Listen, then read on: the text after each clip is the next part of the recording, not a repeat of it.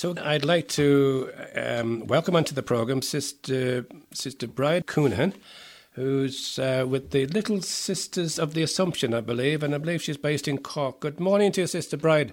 Good morning, John, and thank you very much for inviting me on your programme. Thank you very much indeed for coming on. And I got to know all about Sister Bride, or a little bit about Sister Bride, through Father Frank Dewick here from Newcastle West, who suggested that maybe I have a chat with Sister Bride. She's certainly worked in Limerick. She's also worked abroad too, but has an interesting little vocation story and also has some experiences working away from this country. So this morning, Sister Bride, maybe there's two things we'll speak about. We'll speak about the vocation story and maybe some of your experience in the poorest part of the world.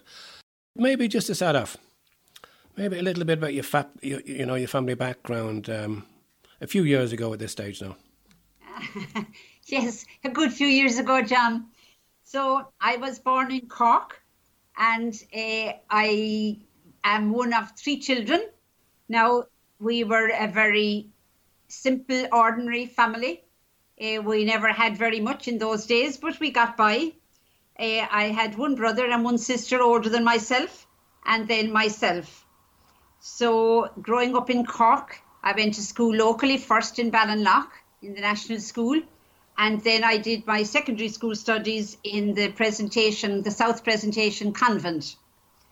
And after that, then when I did my Leaving Cert, I went to the School of Commerce, which it was called in those days, and I did a year's secretarial course, which was in those days shorthand and typing. The computer had not yet been invented, or if it had, it hadn't arrived in Cork.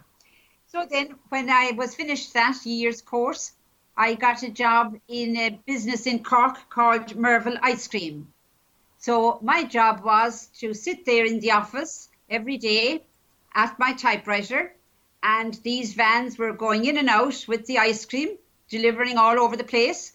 And my job was to check the invoices and make sure that how much ice cream has gone out and how much money is coming in and all of that. So anyway, I was there doing that. And I found myself wondering to myself, is this all there is? Because, as a young person, you study, you get into secondary school, you get your intercert, you go on, you get your Leaving Cert. And you're pushing all the time ahead after something. Then you do the secretarial course and you're going to have more skills and you're still striving for something. And then finally you land in your job. And gosh, it kind of isn't all that you were thinking it would be. And I suppose during that time, side by side with that, in our secondary school, we had some marvellous presentation sisters, and through them, some of our class were volunteers in a project in Cork for disabled children. And our class was responsible for running a little social club with these children. And I suppose that kind of gave me a bit of a taste for another type of life. I saw the sisters there dedicating their lives to these children. And I'm certain that all of that in my consciousness was, making some inroads. And then as well as that, in my own parish, I was a member of the Legion of Mary. And in actual fact, it was through the Legion of Mary that I got to know the Little Sisters of the Assumption to begin with, because I saw them on television, but I had never met any of them until one day, the local priest, Father Crowley, he brought this sister along to our Legion of Mary meeting. And I discovered that she was a social worker living in Blackpool, and she was coming to talk to us about our work among the elderly, because as legionaries, we used to visit a lot of elderly people. So I was sitting there listening to her talking about all of this and telling us a bit about her own life. And I was thinking, my gosh, that is very interesting, because many years previously I had seen some programme on television about the sisters in Limerick, but here I discovered that they were also in Cork. And, that kind of gave me the inroad into meeting and going to visit their community, and so getting involved with the community here in Blackpool now. And when I got to know those sisters, then I used to go out with them on a Saturday. They would take me out into the local community, visiting the people that they were working with. And this was all kind of a big eye-opener to me, because I didn't really know that there was anything like that going on. And of course, this also took you away from that famous job in the ice cream place then too, looking at invoices, to give you something else to do with the weekend. Yeah, it kind of, I sort of thought, gosh, I never realised that there were sisters doing this kind of work in the community, because the only sisters I knew were in schools or in hospitals. Was the other thing then, was you were now meeting sisters in an environment different to the school, whereas in the school it was a kind of a teacher, you had to obey them and so on and so forth. Now you're meeting sisters working out in the community, maybe being a little bit more than themselves, than in a formal setting. Exactly. And that's one of the things that I would always say that attracted me to the congregation, was that these were very ordinary women moving around among the people, going into people's homes in a very simple, ordinary way of presence. And, I just thought, this is really, there's a lot to do with religion, and yet there is really not much mention of religion. Yes. It was like the gospel in action. And then I discovered that one of the things that the founder of the congregation, Father Stephen Perney, had said was that you preached by your life and your actions, yes, rather than by your words. And, he said, the street is your cloister. Okay. So this was all resonating with me. And this was reminding me of that program that I had seen on the television. Because a little bit before that, it was actually a program about Limerick. And it was focusing on the arrival of a group of sisters into the grounds of the St. Munchin's College a few years previous to that.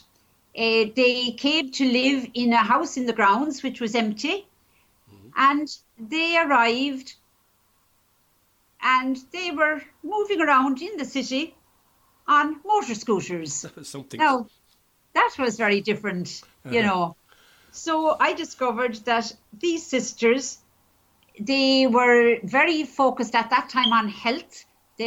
Several of them were nurses, and they were going out into the homes of the people, people you would say nowadays that were very marginalised, people that were having very difficult life circumstances, as we would say nowadays, people who had been made poor or who were disadvantaged in any way.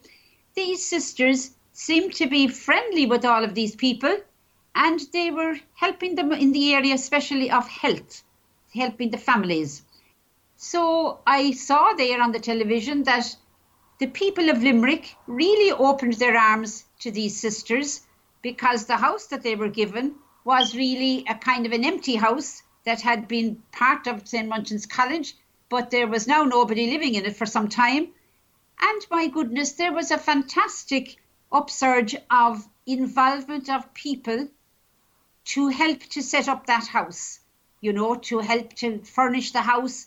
People brought all sorts of things from all sorts of places, and in a very short time, the sisters had a very nice community house to live in. And that was in large measure thanks to the people of Limerick. Now, just around that time, there was a very far-seeing bishop in Limerick called Bishop Murphy. And he was very, very interested in the situation of the poor of the city. And that is why he invited the congregation to come to Limerick to do this kind of community-based work, in the local community, and helping the people to help themselves.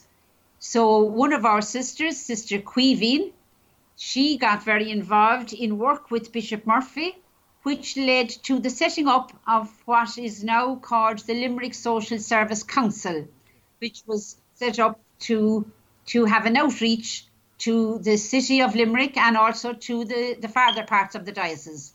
And Sister Braid, when did you become involved with the order, with the Little Sisters? I saw it on the television in about 1964, and in 1965 I met the sisters in Cork, which led to my, as I say, having to go to Dublin to do the training, which we call the novitiate. So that was a little bit off-putting, because I said, Lord, if it's good, surely it's to be found here in Cork. But as it happened, the novitiate was in Dublin.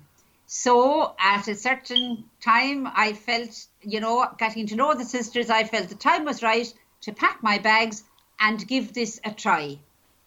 So my brother looked at me and he said, oh God, he said, I don't know. I don't think you'd last 2 months in that. That wouldn't be for you at all. Anyway, 2 months turned into 52 years, and here we still are. Very good, very good. So you completed your novitiate in Dublin, and then what did you return to Limerick? No, I did. I studied then. I had a little bit of experience in the congregation. In those days you would be sent to different communities. So I was actually sent up to Belfast. Okay. So to me, a young teenager going from Cork to Belfast, it might as well have been the foreign missions. Yes. And in actual fact, John, I went to Belfast in August 1969, and I hasten to say no connection with the outbreak of the Troubles. Which began that very same month, because that was the beginning of the whole struggle of the civil rights. So after my time in Belfast, then living there with the community and getting to know the work of the congregation, I came back to Dublin and I did the social science training in UCD. And it was from there then that, to my great joy, I was sent to Limerick, which was kind of my first love, because I had seen the mission of the sisters in Limerick on the television those years previously. And tell me, Bríd, the sisters that were based in Limerick then, were they native Irish, or were these sisters from? They were all Irish. They were all Irish. They were sisters who had worked in different communities around Ireland. Mm-hmm. And then when Bishop Murphy invited us to make the foundation in Limerick, they were sent, there was about 4 of them sent there to begin to start this kind of same mission of the congregation, which was the spreading of the kingdom of God among the people, and with particular reference to people who are marginal. So they were all Irish, they were, and they all learned to drive a motorbike, and that was the means of transport in those days, which was kind of a new thing for us even. I'd say that must have been a new thing for the people of Limerick to see nuns flying around the place on motorbikes. I'd say it was, John, because you're talking about the 1960s, where Ireland was a very different place. Yes. It was a traditional place, and the stereotype of the nuns was, the sisters that were inside. Mostly the sisters worked in schools and in hospitals, and there were some sisters always who had an outreach to the community, but it was not very well known in those days. And, so then we came along, and we kind of took this on with each sister going to work in a different parish, all those parishes around the city of Limerick.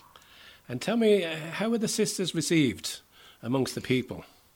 We were received very well, because the people of Limerick, without them, we first of all couldn't have set up the house, because we really didn't have the resources ourselves to kind of go away and buy a house or build a house and furnish a house. We didn't have those resources, because, as you can appreciate from the kind of life that I have described to you, we lived for the first 100 years, longer than the first 100 years, completely dependent on the providence of God.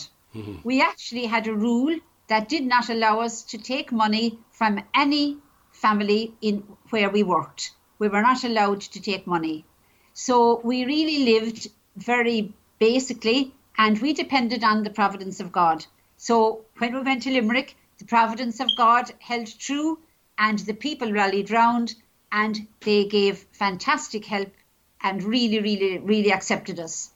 Then in the local communities as well, the people were very appreciative of the service, because many people who were sick at home, you have to flash your mind away back now, this was before you had anything like public health nurse or anything like home help or anything like that. In fact, the work that we did in those days was very much what you would call home help work. It was going into the family and helping in the case particularly of sickness of the mother. And as the years evolved then, John, and you had the 1970 Health Act and the state became much more involved in community services, one of the things we were asked to do as a congregation was to help to set up the state home help services, because we had a lot of experience of doing it ourselves. And that's what we did then in the later years. Several sisters helped to set up home help services in different places. So when you arrived in Limerick, Sister Breeds, what sort of work were you involved with yourself personally? With myself personally, the first time I went to Limerick, I was living in Corbally and I was working with the Limerick Social Services. There I was assigned the area of South Hill and I was to be the social worker there. Now there were other orders too. You had the Blue Nuns, you had the Good Shepherd Nuns, each working in a different parish in Limerick. And then when I went to South Hill, there was another social worker, a young woman named Joan O'Keefe, who came with me, and the two of us worked together in South Hill. So what did we do there? I suppose initially we had to kind of try and see what really were the needs of families. And I suppose this was a very different era, John, that, you didn't have much of the state supports for families that you would have nowadays. Mm-hmm. So we really found that, there was great need for the kind of service of social work, the kind of presence there with people with difficult situations. So we worked at that level with individual families. And bit by bit then we saw that, for example, families had a lot of small children and it was very difficult for the mother to even have the possibility of going out to work for a few hours to earn some money. So we got involved in the setting up of preschools where the children could come during the day and various other things that we did where we tried to get the local community working with us. And in my time in South Hill, we were very, very lucky because the clergy who were there at that time, they were very sensitive to the social needs of the people. The parish priest was Father Shinners, who is long since dead now. And then you had Father Mirish O'Connor, who is still in the diocese, and Father Liam Enright, who is also in the diocese.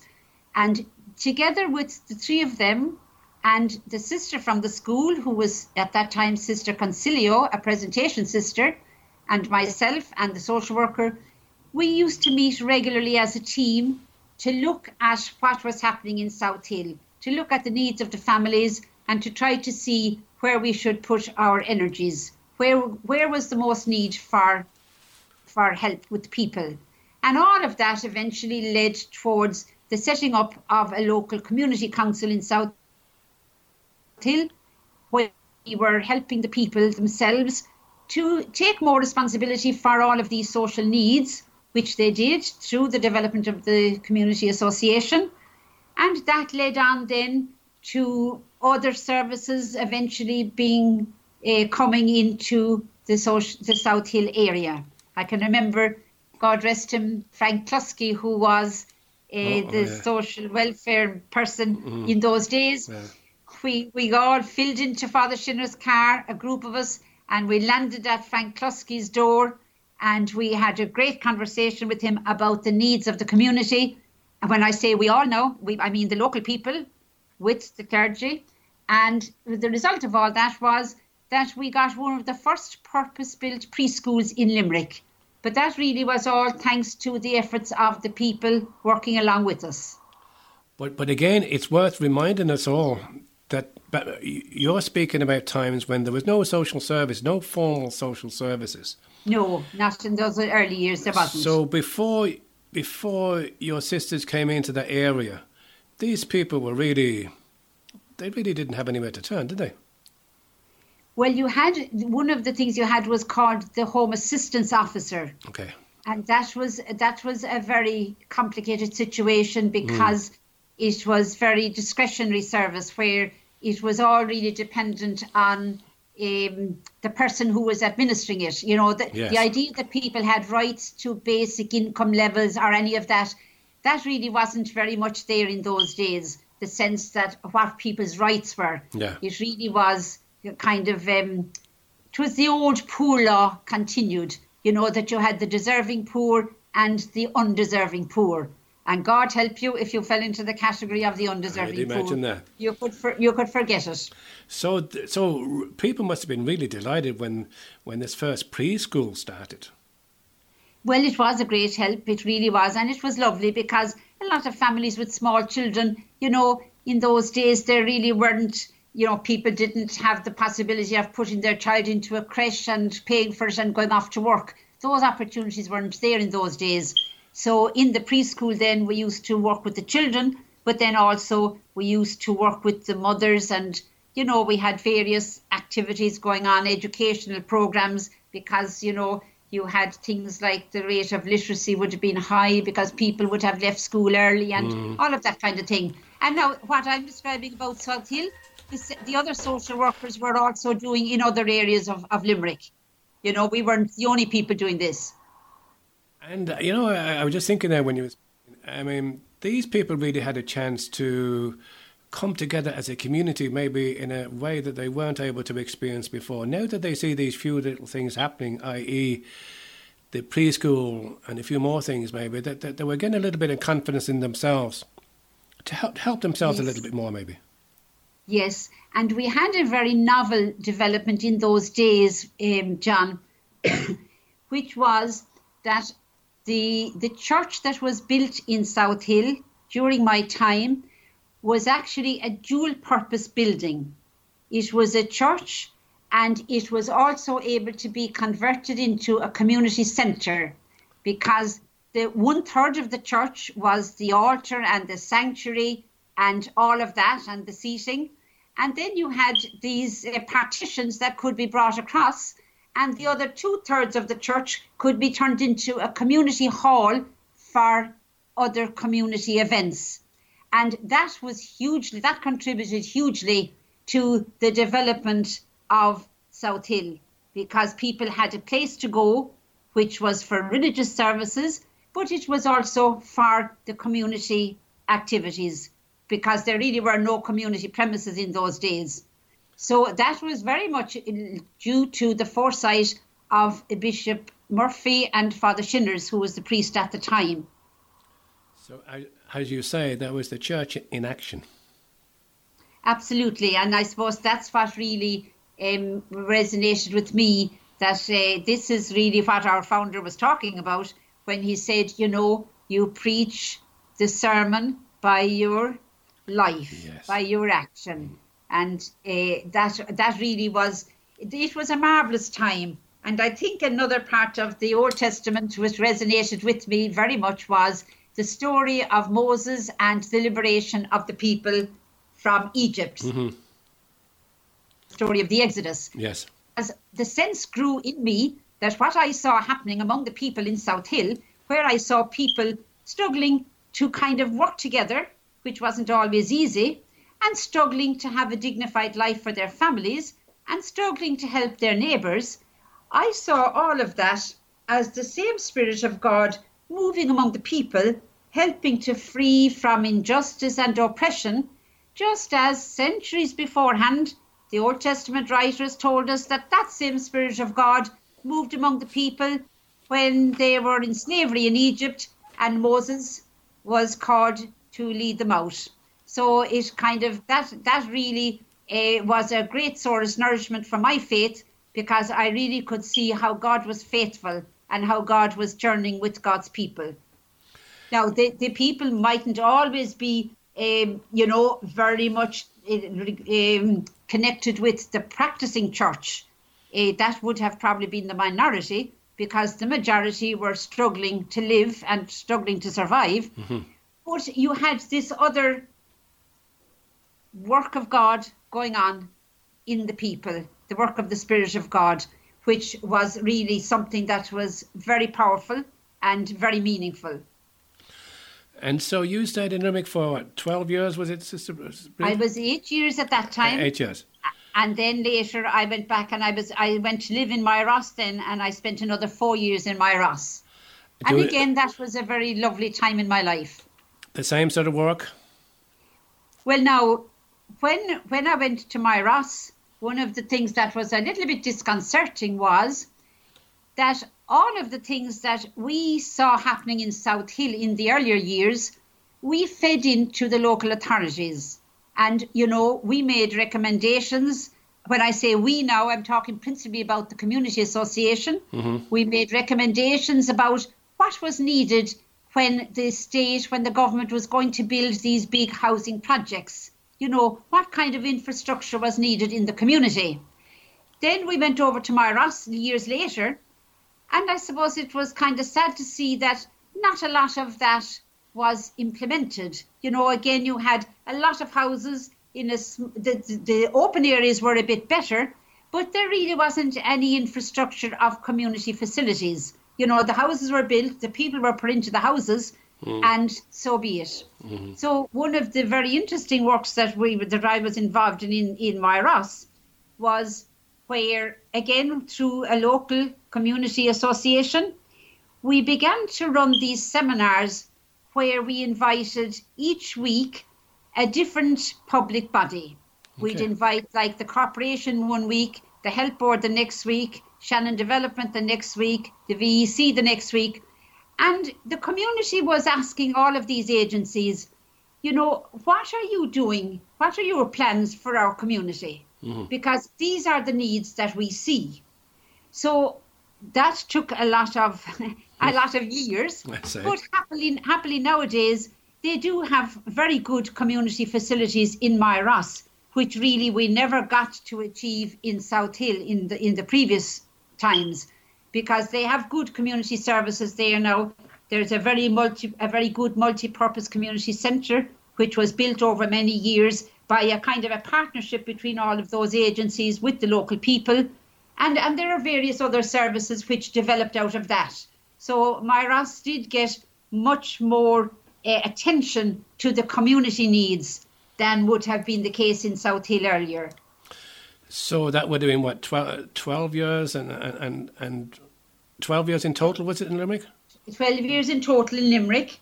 And when I left Myross then, I went to a new place in Cork called Mahon. And then eventually I went to Brazil.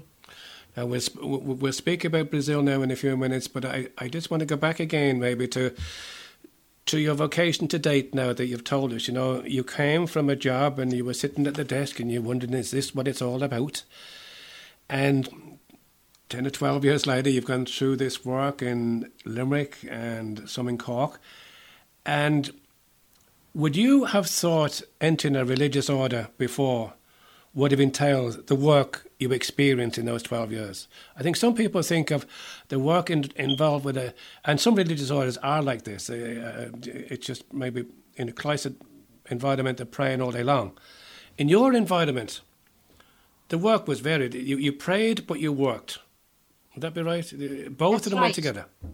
That's right. And I think that's one of the contributions of religious life in the church today.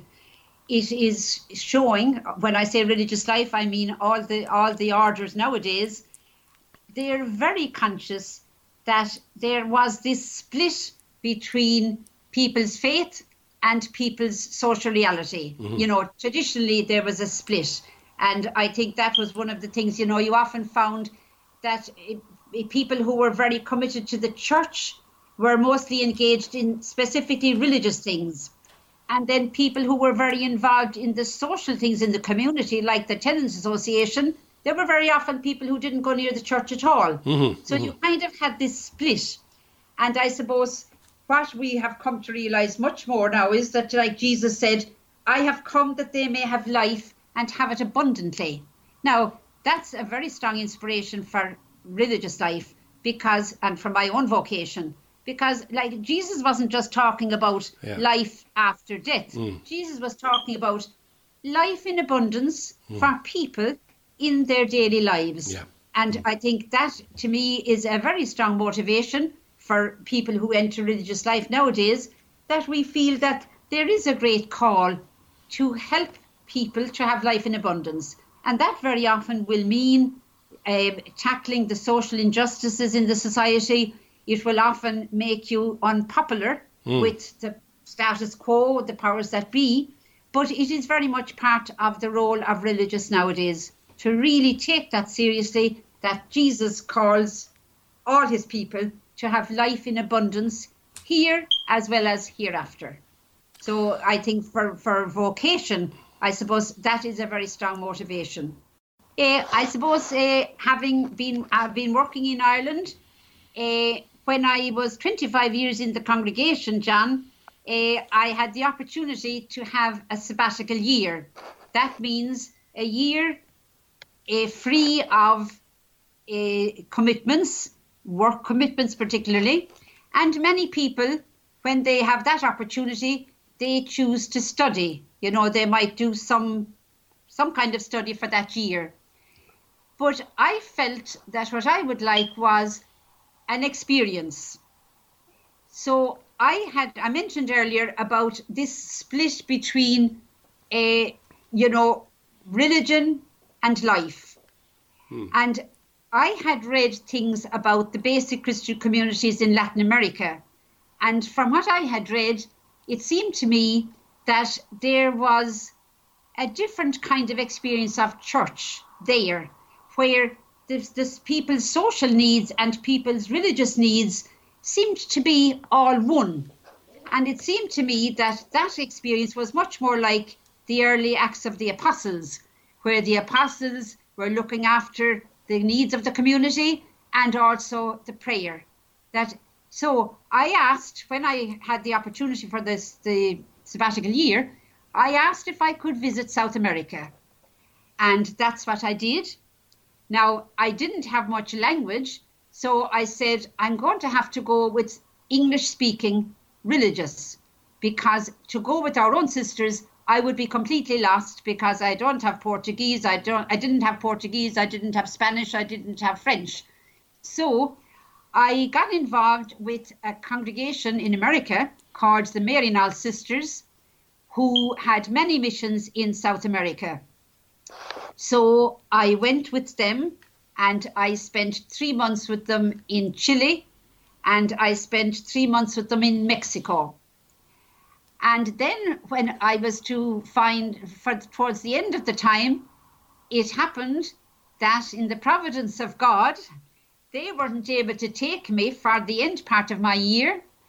And providentially, I met with another congregation, an Irish group called the Medical Missionaries of Mary.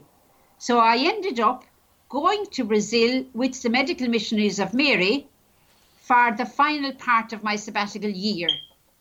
Now, I remember very clearly, I traveled by bus from Chile over the Andes Mountains and down into Sao Paulo in Brazil. And that was a 2-day journey. And I can remember on that journey talking to God. And I was saying to God, this has been a wonderful experience in Mexico and in Chile. But I said to the Lord, I don't somehow feel that there is anything that I have seen that really attracts me to the point where I could be part of it. And I said, Lord, if you want me to spend some part of my life in this part of the world, you're going to have to show me something in Brazil, because that's the end of my year, and I'll be back home after that. Yeah. I can remember very clearly those thoughts in my mind as the bus is going over the Andes Mountains. Anyway, I got to Brazil, and I got up to the northeast, to the state of Bahia, and I got to the Medical Missionaries community, where I was going to spend the final 3 months. So there I was in a town called Capim Grosso, which was I suppose it was sort of in the semi-desert, but not very semi-desert at that time. And I lived in a house in a newly developing area with 2 medical missionary sisters. Now, they were both nurses, and they were doing work all over the parish, health promotion work, all of that kind of work, all over the parish. So they were going out every day to all different places, and they were very conscious that right here where they were living, there was a big housing development growing up that they hardly knew, because they were out all day and then came back at night and off out again the next day. So I saw all of this, and when I was there, they said to me, could you ever see yourself here? Because we need somebody to come to work in this immediate neighbourhood where we're living, as, you know, work with the community. So, my gosh, that was a kind of a challenge to me. Mm-hmm. And I thought, oh, Lord, maybe you're taking me at my word. He is. Yes. As God is very likely to do. As he does. As God does. So I did feel something stirring in me that I hadn't felt up to that moment in my sabbatical journey through Latin America. So I talked to them, and I made a commitment in my own heart, and I said to them as well that I would seriously look at this when I went home. So that's what I did, and I ended up going back to them the following year, and I spent 5 years with them in that town in Capingrosso. And I always say that was like my novitiate. I was trained by another order for the second half of my life, for what I was going to be living in Brazil for the latter years. So I worked there in that neighbourhood.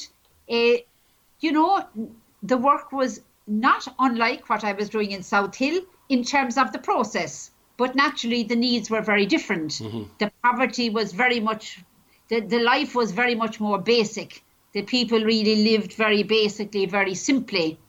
And we did the same type of a process, trying to help the people to come together to look at what they felt was needed. And out of that, the preschool, of course, came up as a big need. And then we got involved with the local government, trying to get them to support it, and so on and so on. It was the process was the same, even though the context was very different.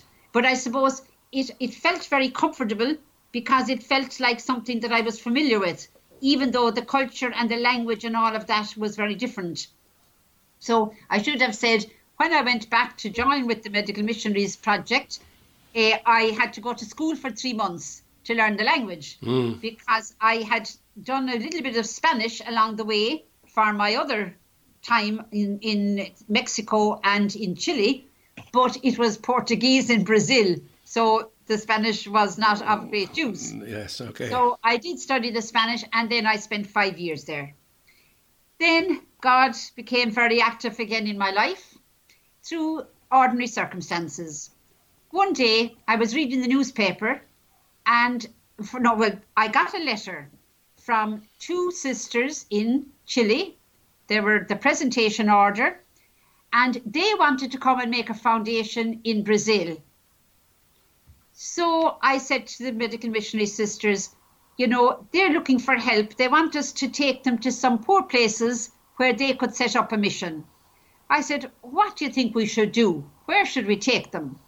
So one of the sisters produced the newspaper of that very week, where there was a big article about a place called Umburanas, which had been designated as the least developed municipal area of the 415 municipal areas of the state.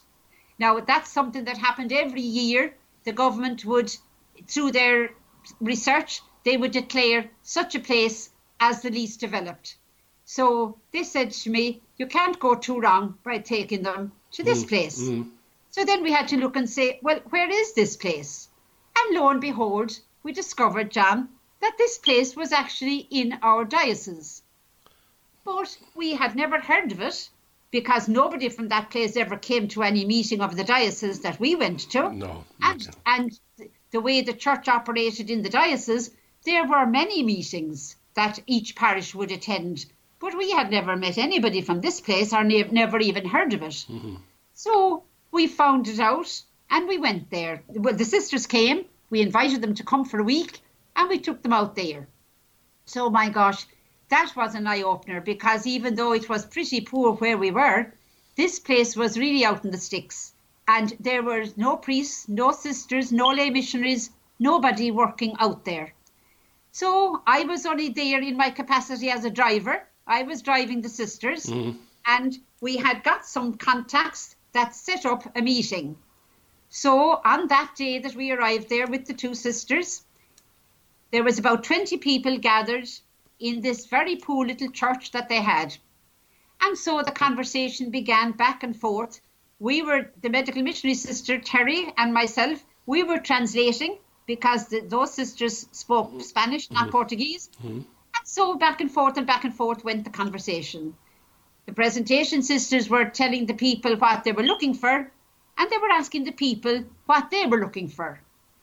And so I'm sitting there listening to all this, and the people are saying, you know, the really, really basic thing we need is we need people to come here, to live here with us.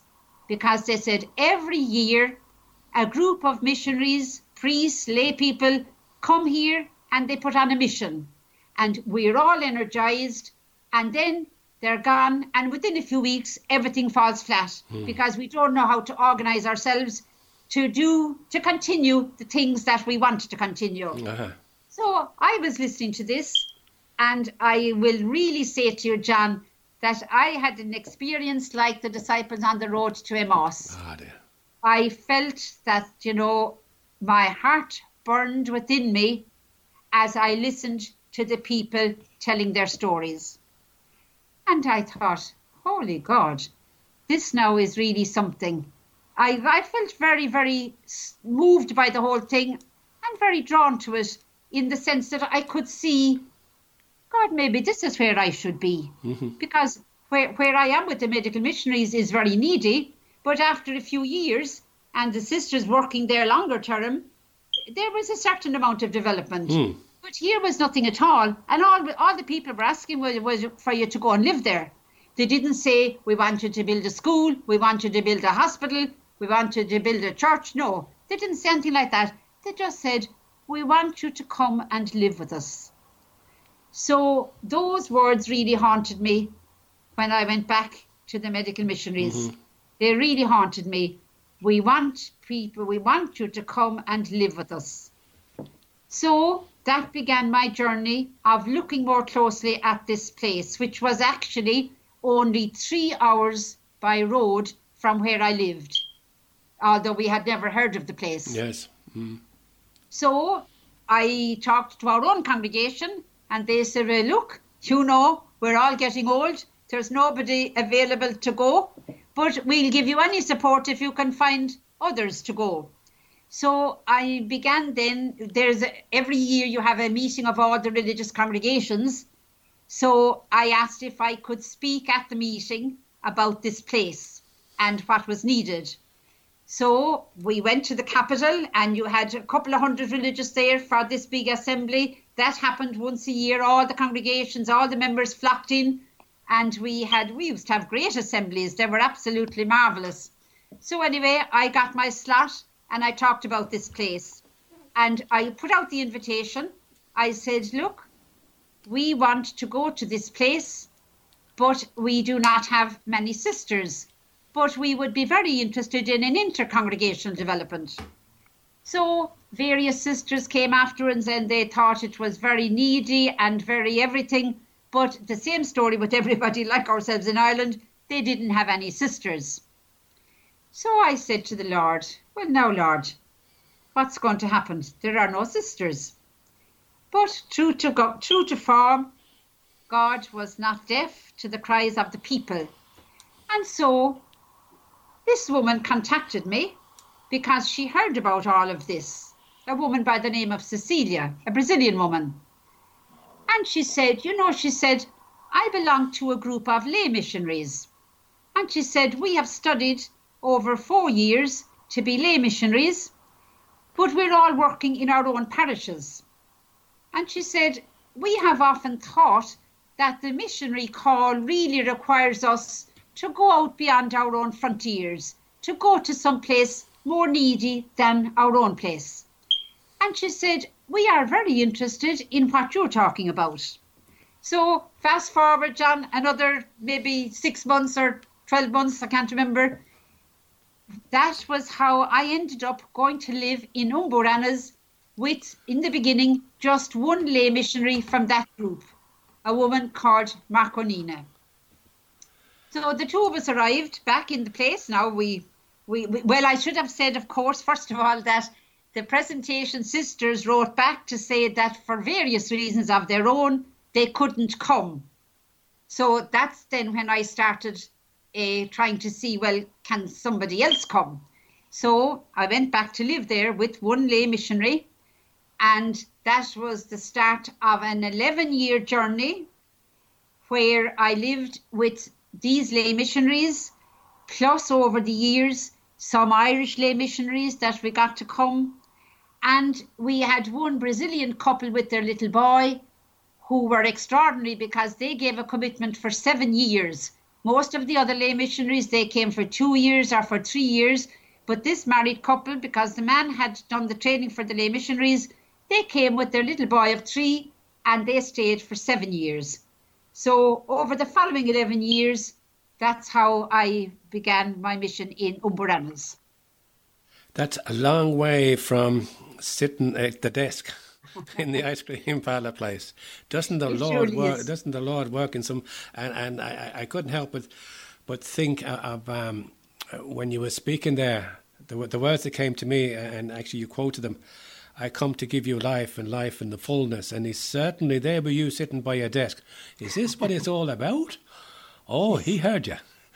Yeah, okay. He surely did. So you now at this stage now you've been out in Brazil now for how many years did you say? 11 years. I was altogether 17 years. 17 years. And then what happened? When I was in Brazil for 11 years, it was all in partnership with this lay missionary group. So after 10 years, they decided that for all their own reasons, that they wouldn't be able to send any more lay missionaries after the following year. So that kind of set me questioning then, because I thought, we're here 11 years. This mission was always conceived of as a community mission. I never conceived of it as something that I would do on my own. It was always with other missionaries. So I thought, if my partner group are going to go away, maybe that's the sign to me that we have fulfilled our mission in this place. And so began a discernment process to see if the time was right that we would, both the Malay Missionary Group and ourselves as a congregation, that we would take the steps towards handing everything over to the local people. And that is what we did. We spent the final year preparing the local people in the 2 organisations that we had helped to set up. We spent the final year preparing them to take over a project which had now developed. I didn't tell you what we were doing there for the 11 years because you'd want another day on your programme. But, there were a lot of things had developed that would need organisation. And they were all developed with the local people. So the happy part was that there were people there to whom we could hand over the things. So that was how, at that time when the congregation knew that this was happening, they said to me, well, maybe would you consider coming back to Ireland to do fundraising for this mission that you've been involved in, plus other ones that we have in Colombia, Peru, Madagascar, and Argentina that we had that time. So it seemed right that if my partner organisation was going away, that it was right that we all would go. And just one thing now, just before we leave that, how well were you received by the group of people that you went to there in Brazil, that first mission where nobody else was based? How were you received? Yeah, I suppose they really didn't know what to make of us, John, yeah. because it was a very traditional place. Yeah. Like you talk about Vatican II, but Vatican II hadn't arrived at all in this place. You know, we were still kind of pre-Vatican II. So talk about basic Christian communities, that hadn't arrived there at all. So the people they didn't know what to make of us really. Like I was dressed in the same way that the lay missionary was dressed. And, you know, people kind of found this hard to understand. You know, their idea of nuns were, you know, convents and habits and all of that. So little bit by little bit, what really helped was that we didn't do anything at all for the first year. We said, we're just going to get to know the people and listen to what they're talking about and what they see as the most urgent needs.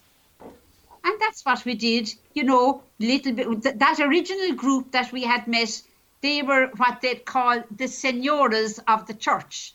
They were like what you have in every parish. You have this very dedicated group of older people who gravitate around the church. And they were keeping that little church alive, even though they had never had a priest. The bishop, God rest him, used to go there at Christmas and Easter to celebrate Mass. That was the place he used to go because there was no priest.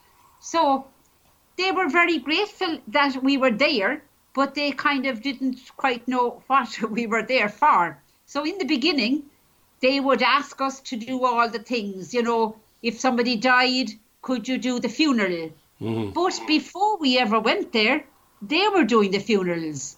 So we said, listen, we'll go with you, but you keep doing what you were always doing, because we didn't come to take over from you. Very good. We came to kind of help you to do what you can't reach on. So little bit by little bit, then like we got to know, you see, working in the community, you don't know, there were 7 churches in the town. Now you're talking about a small town of 16,000 people, but there were 7 religions. And the Catholic one was one of the smallest ones. And it was also the one that was most closely identified with the poorest people. Now, as we got to know people were belonging to churches. And so, you know, at Christmas time, we'd get an invitation to go to the Baptist church, let's say, for their mission. And of course, I went because we were invited. And, you know, it was a nice ecumenical gesture in a place where ecumenism really hadn't arrived at all, because they were all very separate. And the people kind of didn't understand this. Why was I going to the Baptist church? So, you know, it took a good while for people to understand about ecumenism. Then, when in the very early time, there was a big calamity because a very bad storm came and several houses, which were only very fragile houses, they were literally, the walls were knocked down. So people came to say that their houses had been knocked down and could we help? So we looked and we said, well, surely the town hall has to have something to do with this, you know. They can't be expecting just that a foreign country is going to come in when they have a crisis. They have to try and do something for themselves. So we went to the town hall with the local people, the people who came looking for the help. We said, come on, and we'll go to the town hall. And they said, no, there'll be no use. They're not going to hear us and they're not going to do anything for us. But we said, come on, and we'll go. So the first day, we couldn't even see anybody that we wanted to see. So we said, okay, we'll come again tomorrow. Second day, we did get to see somebody. And the man kind of looked at us and said, well, you know, that's too bad. That has happened. But we don't have any money for that kind of thing. This is the man now in the town hall. He was supposed to be like whatever social outreach. So we said to him, well, how about we go 50-50 in this? How about you help some of the people and we'll help some? So he kind of brightened up at that suggestion. So I said, okay, let's make a list of all who need either, well, it was really a reforming of the houses because the houses were so poor, you could build a wall and then preserve the other walls. So we said, how about you making out a list and we'll go half and half. And that's what we did. We went down through the list, one for you, one for me. But you see, what I didn't know was that man was what they call a crenchie, which is a believer of another church. So he's kind of open-mouthed with the thoughts that the Catholics are going to work with him, because this never happened. The Catholics kind of didn't mix at all with the other churches, and the other churches didn't mix with Catholics. So that was another thing, John. To answer your question, how were we received? People kind of couldn't understand that we were going up into that very poor street and we weren't asking anybody whether they're Catholics, and we were going up there and we were helping them to rebuild their houses. They couldn't understand. And a woman came to me and she said, oh, my neighbours are all very angry with me because they said, now I'm going to become a Catholic. And she said to them, why are they saying that? She said to them, why do you think that? And they said, sure, the nun is helping you. And of course she's going to tell you now that you must start going to their church. So I said, listen, no, it doesn't work like that at all. That's a different story altogether. You know, we're here to do the work of the gospel, to reach out to the needy person. So that kind of was another big revelation that really, you know, the gospel message is for everybody. So those kind of things in the beginning, John, people found them difficult to understand. But I mean, fast forward down 11 years, we did a lot of work in those intervening years. When I say we, it was principally the lay missionaries, the Brazilian ones, because they were very trained in the basic Christian community movement. So they did a lot of work that helped the people to understand much more what the whole thing was all about. And like the project that's there today now, that we're still supporting as a congregation, even though I'm 6 years gone out of there, we're still supporting them financially, and they're carrying ahead the things themselves, because we have tried to inculcate that spirit that the gospel call is for everybody. And while we were the missionaries from afar, the people are the missionaries locally who have to reach out and help the others. You certainly haven't been bored anyway. You certainly have not been bored. So it came to the time, as you said, when you came to return home. Yes, I got the suggestion of the congregation was that I would take up this work of fundraising for the missions. Now, my thought at that time was, you remember I said that the lay missionary organisation had said that they couldn't send anybody the following year because they, by this time, John, by 11 years down the road, various ones had gone to other places like Umburanas to go out from their own native parish. So they had other missions at this stage that they had to support. So my thought was, well, if they can't come here and we're thinking that it's time to hand over to the local people, then maybe I would join in one of their missions for a few years. And I actually did go to visit one of their missions that I thought, yeah, I could see myself here working with them. But anyway, when the congregation request came to know would I consider this job, I thought, well, maybe, you know, I'm getting older. Maybe it is time to go home and I can still support this work from Ireland. So, Sister Bree, can I just ask you a question there? You're still a member of your original organised congregation all the time? Oh, I belong to the Little Sisters of the Assumption, and I live now with 5 of them here in Cork. Right, but I mean, but when you were out in Brazil there, in that community by yourself, I mean, if the Little Sisters of the Assumption needed you might have had to have moved out of there and moved back to the work they wanted. I would, John, theoretically, but from the very beginning, the congregation gave me the support to do this. Okay. And what they said was, we will support you, which they did. And they said, just remember that the support, it could be financial, it could be anything else, but it'll stop short at people. Because if you go, there will not be any other sister to go after you. Okay. You just remember that. Okay. You can find people to work and live with as a missionary, but don't expect us to send any more sisters because we don't have them. Okay. But I knew that anyway, John. I kind of knew that, you know. But I could never have done it without the support of the congregation, because the congregation were fantastically supportive. So the Lord had more work for you to do, and that work entailed coming back to Ireland. And how did that work out? What was involved there? Well, now, that's a whole different thing, because for all the years that I was involved overseas in Brazil, I was linked with there's a program in Ireland called the Irish Aid Programme, which is the Irish government's outreach to the developing world. And so I targeted that organisation when I came back to Ireland. Because as you might know, John, every government in the developed world, so to speak, has a commitment to contribute 0.07% of their gross national product, their income, to overseas development. Mm-hmm. And that was a commitment after the Second World War. With the rebuilding of Europe, all these countries got together and jointly they financed the rebuilding of Europe after the Second World War. And when that was done, then they said, well, now we should turn our attention to the south of the world. And so that's where the United Nations began to look at the south of the world, and with the collaboration of all these countries who contributed this percentage every year from their income, there are now a lot of works going on in the south.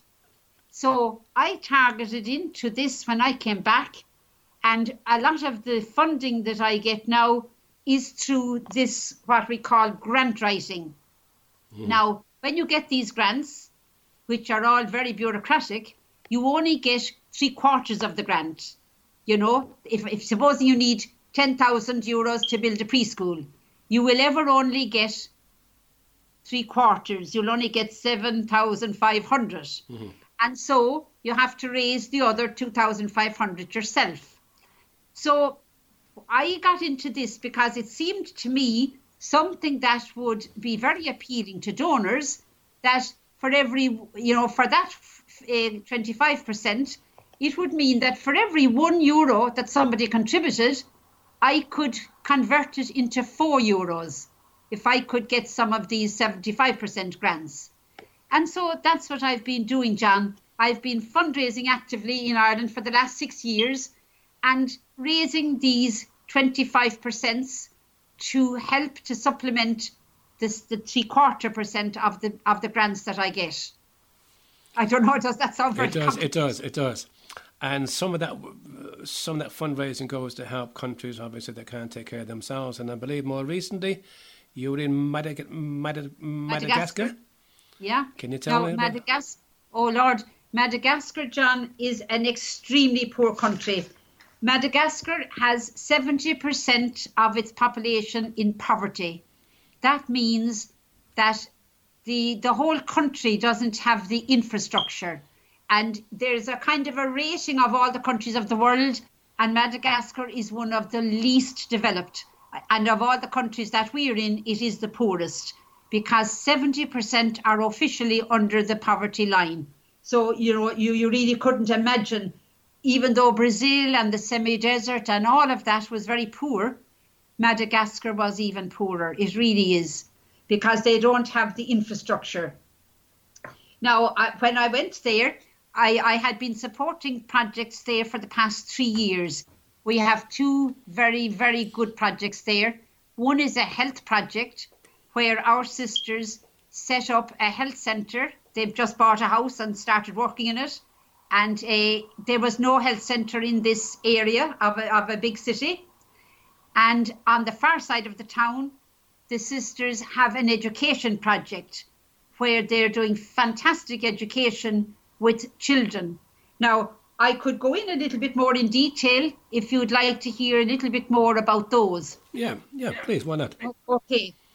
So one of the things that I discovered when I went to visit the health centre, which I had been supporting for the last 3 years without ever seeing it, was that, my gosh, here was a whole big neighbourhood that had no health service.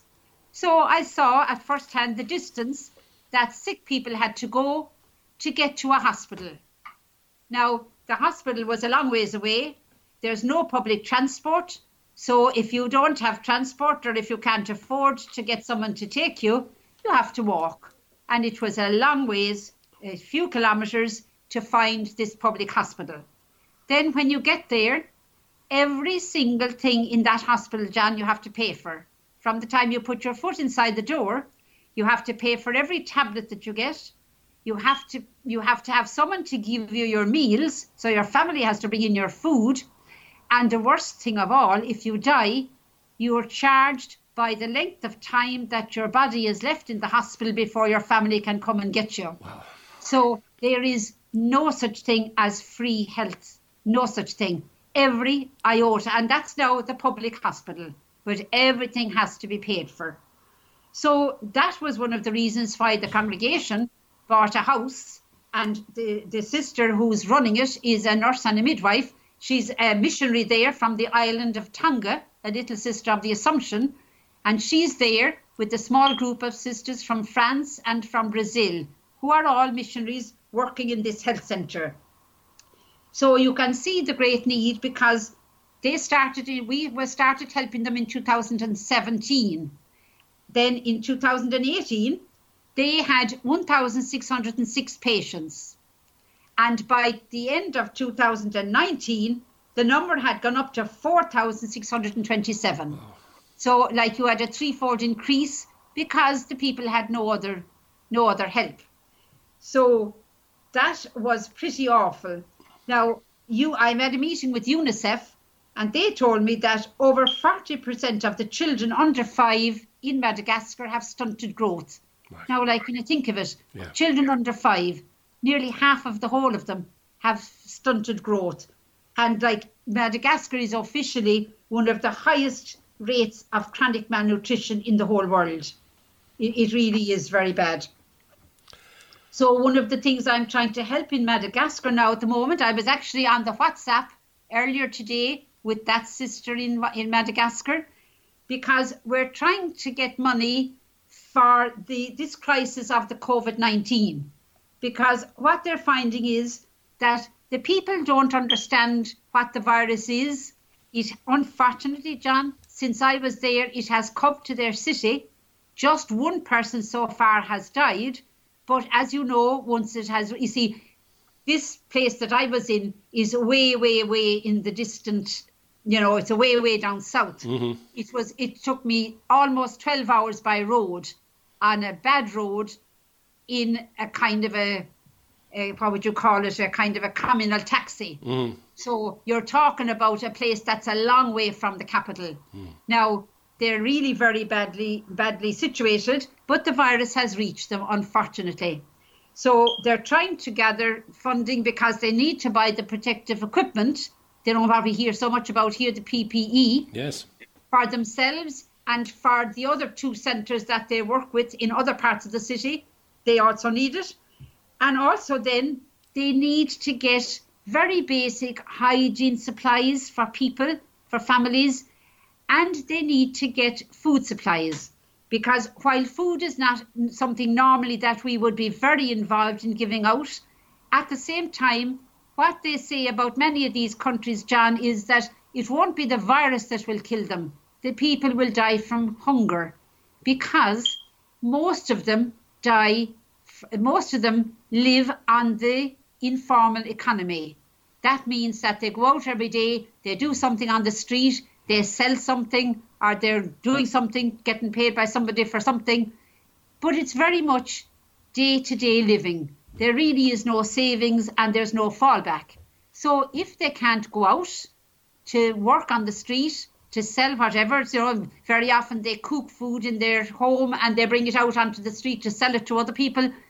If there's nobody on the street because of the isolation, the curfews, and if they can't go out on the street, then that is producing already in all of our projects, several of them that I've been onto these days, that's producing a huge problem of lack of food, because people haven't the money to go and buy food.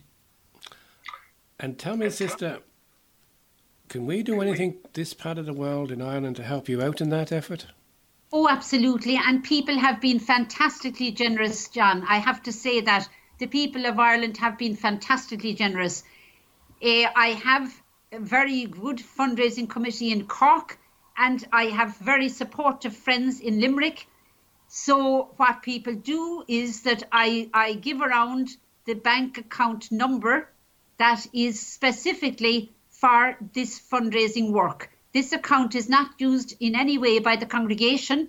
It's used solely for my fundraising work.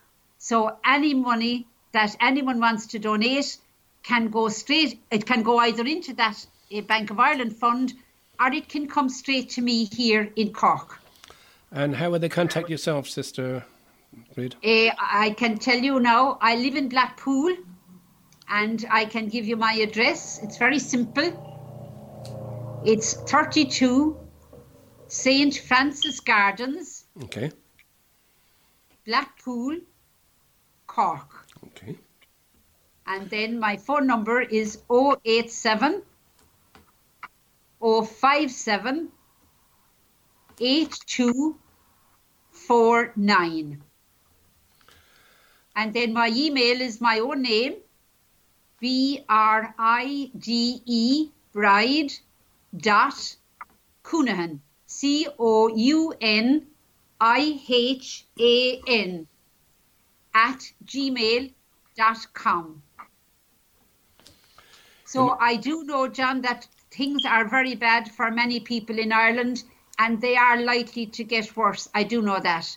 And I also know that in terms of fundraising, people in Ireland in the recent years have had kind of questions about the money given to charity and whether it ever really reaches the poor. And unfortunately, you know, in the charity sector, we've had some stories that were less than encouraging. But all I can say to you is that you can be certain, I can say to your listeners, that any donation, big or small, that is given to this fund will reach the people who need it, because we are working directly through our own sisters who are there on the ground. And I send the money directly to them.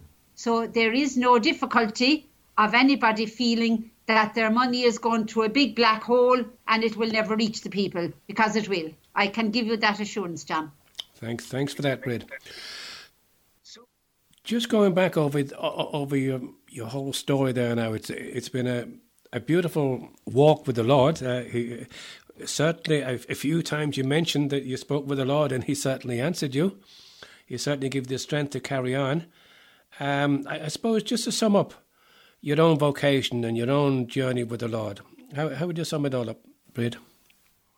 I would say that it's very important for any young person that's searching for their vocation to listen to what they might think is God's Spirit within their own hearts. For example, I gave you a few examples there, John. I said at one point that when I listened to those people in Uburanas, it was like my heart, that something was burning within me as I listened. Now, also when I was sitting in my office in Cork with Merville Ice Cream, I felt this question rising up. Is this all there is to life? Is this it?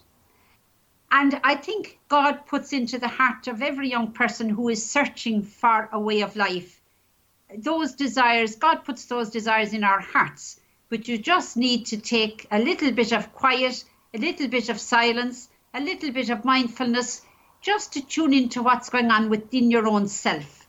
And you might feel that there is some restlessness there. There is something that you can't quite figure that is kind of making you a bit searching. So my suggestion then would be that if that is true for some young person, that they would look for a spiritual guide. That can be a priest, it can be a sister, it can be a lay person. There are many people nowadays, John, many lay people who are in this work of spiritual guidance or spiritual direction. And that is something that will help the person to see, is God really calling me to some kind of a religious vocation? Because most people are called to the single life or to the religious life, to the married life, but a small number are called to this way of life, which is totally gospel-based. It's living the gospel in a particular way. And I suppose you might have heard, John, of what we call the 3 vows. People don't maybe often speak about them, but they are the basis of our commitment to God. Like the married people take vows to each other. And we have 3 vows which maybe the names of them are a little bit misleading because the names come from an old language, but the meaning of them is very important to us. For example, we talk about the vow of poverty. And when we talk about that, what we mean really is a commitment to share our lives with others in a spirit of service and to live in a free, simple and trusting way. So that means we try to be countercultural in the culture that tells you that it's all about acquiring more, having, more things and more cars and more property and more whatever. We try to go against that by choosing to have a simple lifestyle and to share ourselves with others in service. That is very important for the vow of poverty. Then we talk about the vow of chastity. And that, by the vow of chastity, we mean that we commit ourselves to continue always to keep our hearts open to the call of God to love. Because that kind of stirring in your heart is really the call of God. Now, you can close your heart to it, or you can open your heart to it in love. And that is what our commitment is, that we try to open our hearts in love to this call of God that manifests itself in every day, and to live that call of love in a joyful and loving way. No point, John, in going around with a long face if you're supposed to be a person that's claiming to be in love with the Lord and that you are committed to this way of living the vow of chastity. And then lastly, we talk about the vow of obedience. And that's probably another misnomer, because the word obey comes from the Latin word which is translated as to hear. It's interesting, it's not to do, it's to hear. And what we mean by the vow of obedience taken by religious nowadays is that we continue to search for the will of God in our own lives, in the congregation, and in the world around us. And we do know very clearly at one level what the will of God is if we listen in an opening and listening way, because Jesus has already given us the total blueprint in the Gospels. He has told us there the will of God, how to live. The Beatitudes tell it all to us. So that's our vow of obedience, that collectively as a group we commit ourselves to living this will of God. And for us as a congregation, it would be particularly with reference to families and to the poor. Sister Bree, thank you so much for taking so much time out to tell us that wonderful story, your journey with the Lord over all those years. It's so encouraging, and we do hope that whoever's listening to this program this morning will get something from it.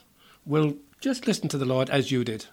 They mightn't be going over the Andes on a bus and asking the Lord, but we'll be somewhere on the journey.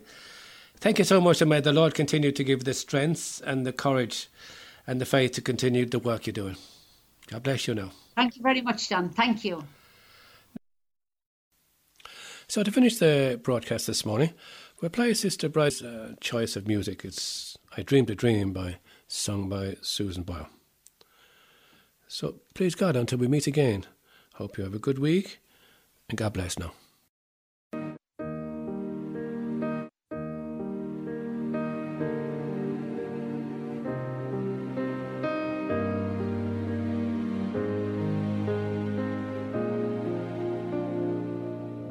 I dreamed a dream in time gone by, when hope was high and life worth living.